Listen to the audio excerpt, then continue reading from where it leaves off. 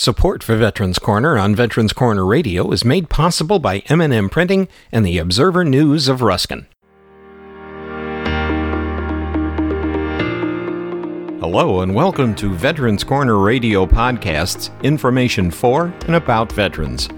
For this podcast, host Bill Hodges talks with Lieutenant General Dana Adkins, President and Chief Executive Officer of the Military Officers Association of America.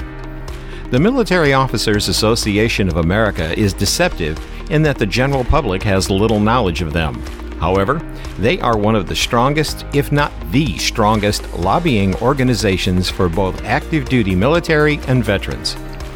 With 21 lobbyists and a number of other legislative employees coupled with their representation of over 350,000 members, they are a great force for keeping the needs of our military in front of Congress. You'll learn what President Adkins, a man who rose from the enlisted ranks to have 3 stars on his shoulder, has to say about MOAA's current efforts and how you can help. Here now is Bill Hodges with Veterans Corner Radio on Veterans Corner Radio Podcasts.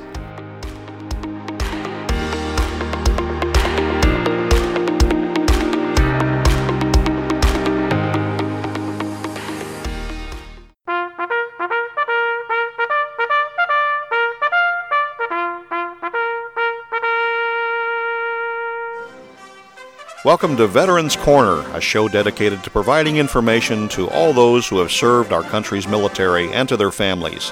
Now, here is your host, newspaper columnist, management trainer, and Air Force veteran, Bill Hodges. Hi, I am Bill Hodges, and this is Veterans Corner Radio. And we have a great guest today. He's been on with me before, and he's a gentleman I have really high regard for. He's the president and CEO of the Military Officers Association of America, General Dana Adkins. General, thank you for coming on the show again. Yeah, Bill, thank you. I probably enjoyed it as much as you did, so thanks for having me back.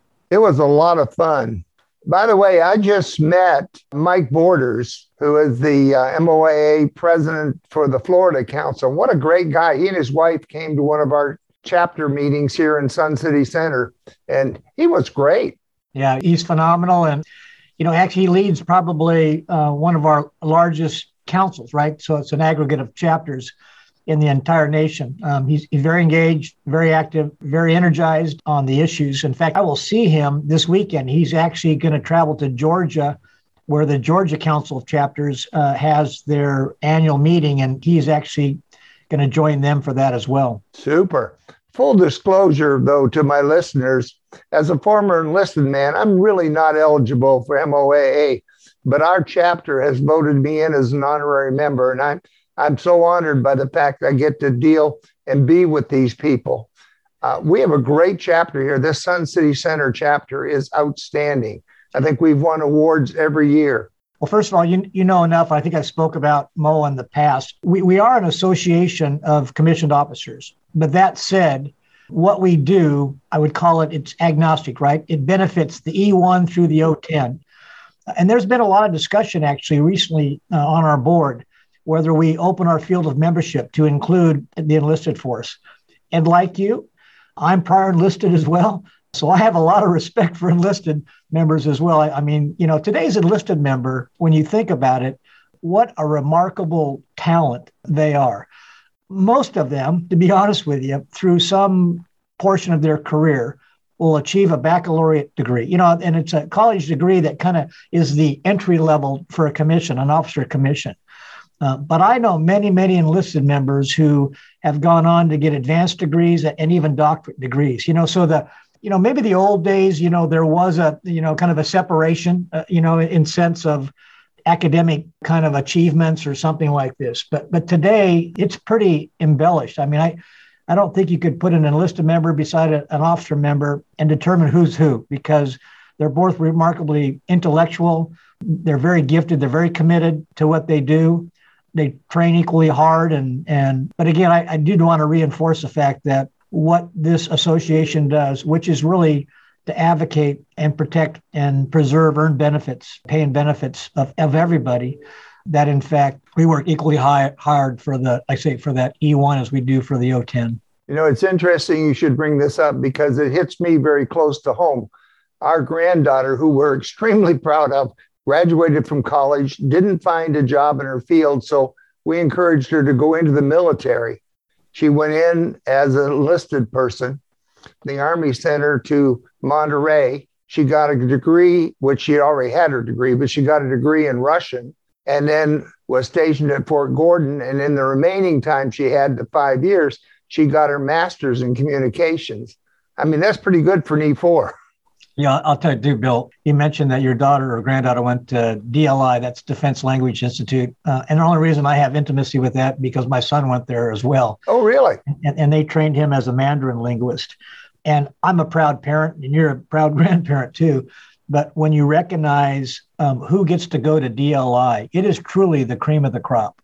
It's a very difficult program. Anybody who's trying to capture intimacy with a foreign language and something like Russian or Mandarin or those kind of things like this, for me, I can't comprehend doing that. But these kids, when they select somebody to go there, they have made a very determined selection with a high, we call it expectation of success. That individual is going to be successful in that because, you remember she was probably there for a couple of years. 18 months, I think. Yeah, you don't just pick this up overnight. So listen.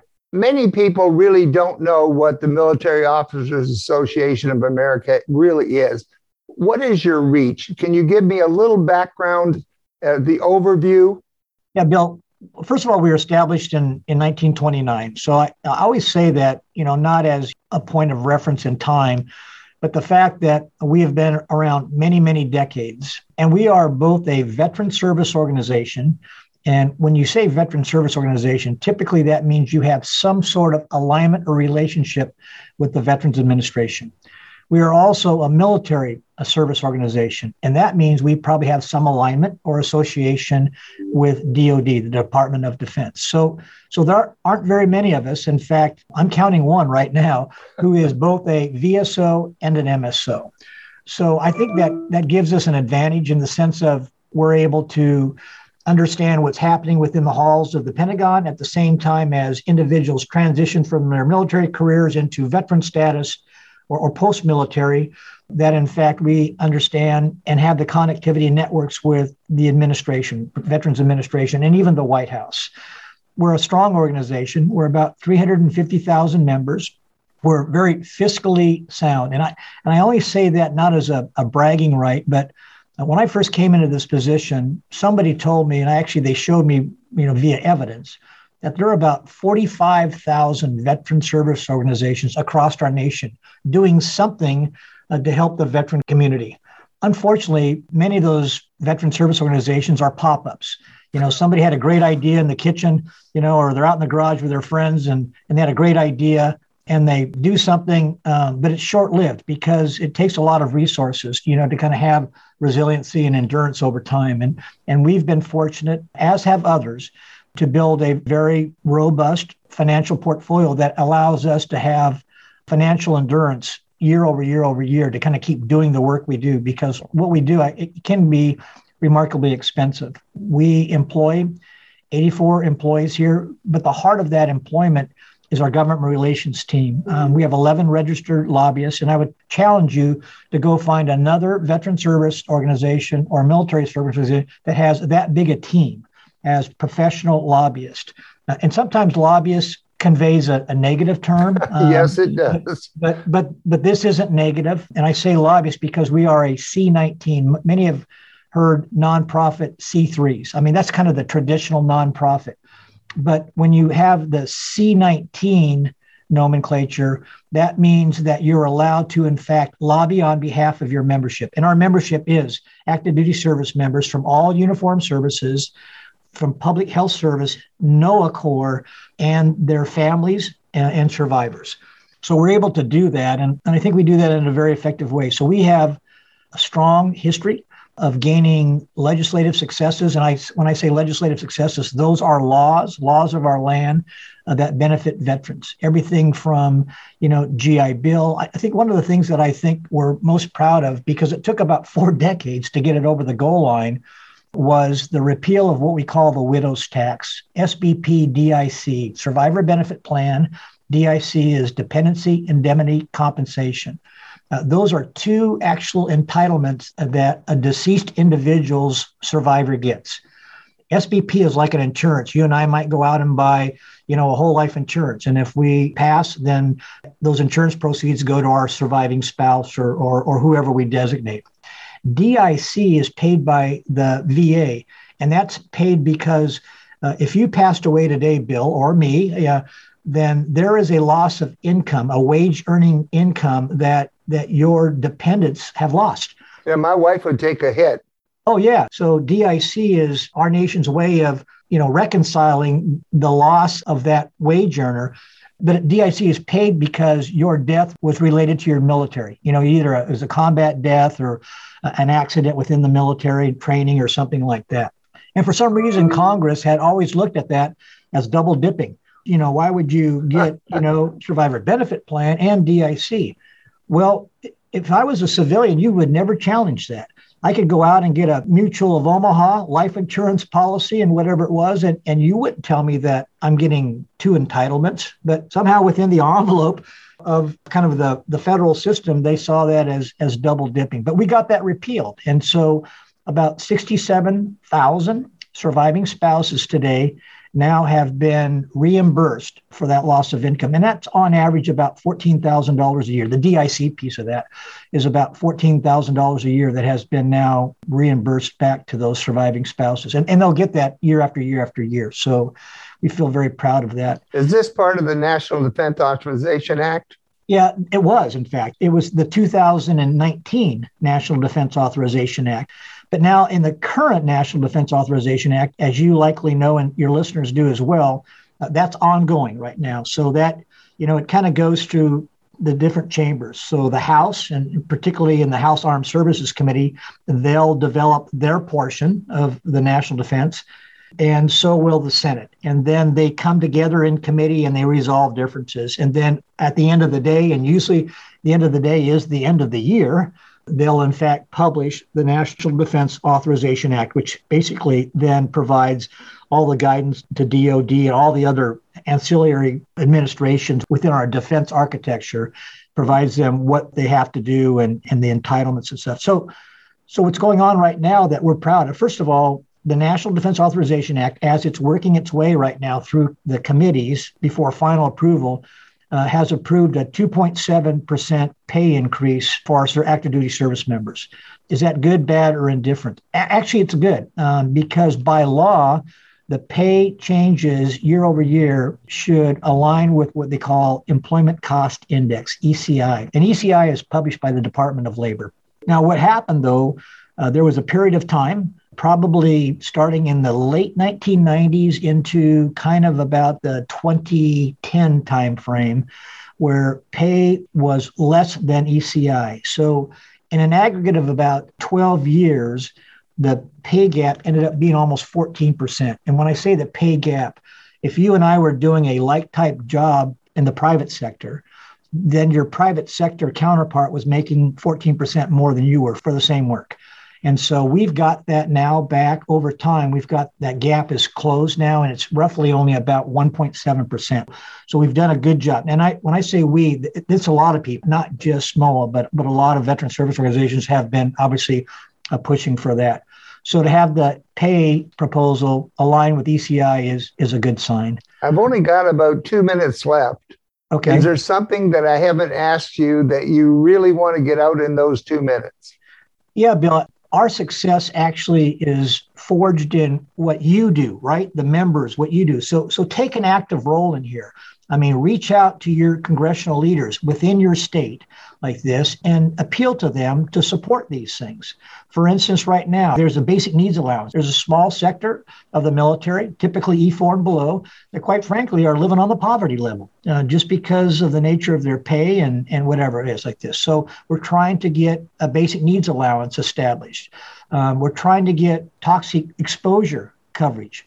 Many of us, you and me, Bill, are familiar with Vietnam, right? But an Agent Orange. But today's warrior is coming out of Afghanistan, Iraq, and whatever. With all kind of bad things. Yeah, burn pits, and we know that they've been exposed to some significant toxins that will ultimately probably end up being a cancer in their body, sometime down the future. So the real thing is really encourage your listeners here to engage. Now, if they want, they can go through MOA to do that. We have a legislative page in there where they can, actually it's kind of automated, we have the issues on there, but if you went to www.moaa.org, that pulls up our webpage, and then you can see the legislative activities that are going on, and then it actually is automated. So if you want to reach out to a particular congressional leader in your state, in this case, Florida, then in fact, you can put the name in there, and then you could obviously automate your request to that congressional leader. I'll make it more as a comment than a question. Many of my female listeners who are service members don't feel like they're being represented. But as I look at your organization, almost half of your executive staff, if not more, are females. So It appears to me they have an oar in the water. Well, we're very proud, of the diversity, not only of our staff, but of our board, and also of what we're doing right now. I think we recognize that the female active duty service member or veteran is being underserved. I mean, if you walk into the hallways of a VA medical clinic or something like this, it's just a bunch of old guys, right? And it has been for years and years. But now, obviously, the percentage of women in our military has gone up exponentially over time. Exactly. Listen, I have just run out of time, but I'm going to have you back if I can. I want to thank Tony Lombardo, your Director of Audience Engagement, and of course, Janelle Cox, your very able Executive Assistant, for helping me all the way along to get you on. And I so appreciate it. Thank you for being with me. My guest has been General Dana Adkins, President and CEO of the Military Office Association of America. I always find our program so interesting. I've run out of time, but thank you so much for being with me. Thank you, Bill. You're unique, you're special, and you're great. Tell yourself so often because you are, and we'll catch you again on Veterans Corner Radio. You've been listening to Veterans Corner with your host, Air Force veteran Bill Hodges. The views expressed on this program are those of Bill and his guests and are opinions based on the best available information. In matters of law or governmental regulation, it will always be best to check with the appropriate agency. Thanks for listening, and we hope you'll join us for the next Veterans Corner. Before we go, here's a quick final thought. Why not take a minute to follow or mark Veterans Corner Radio podcasts as a favorite? It's easy, and you'll be among the first to be notified when new episodes of the podcast are released. And thanks for listening to Veterans Corner Radio Podcasts.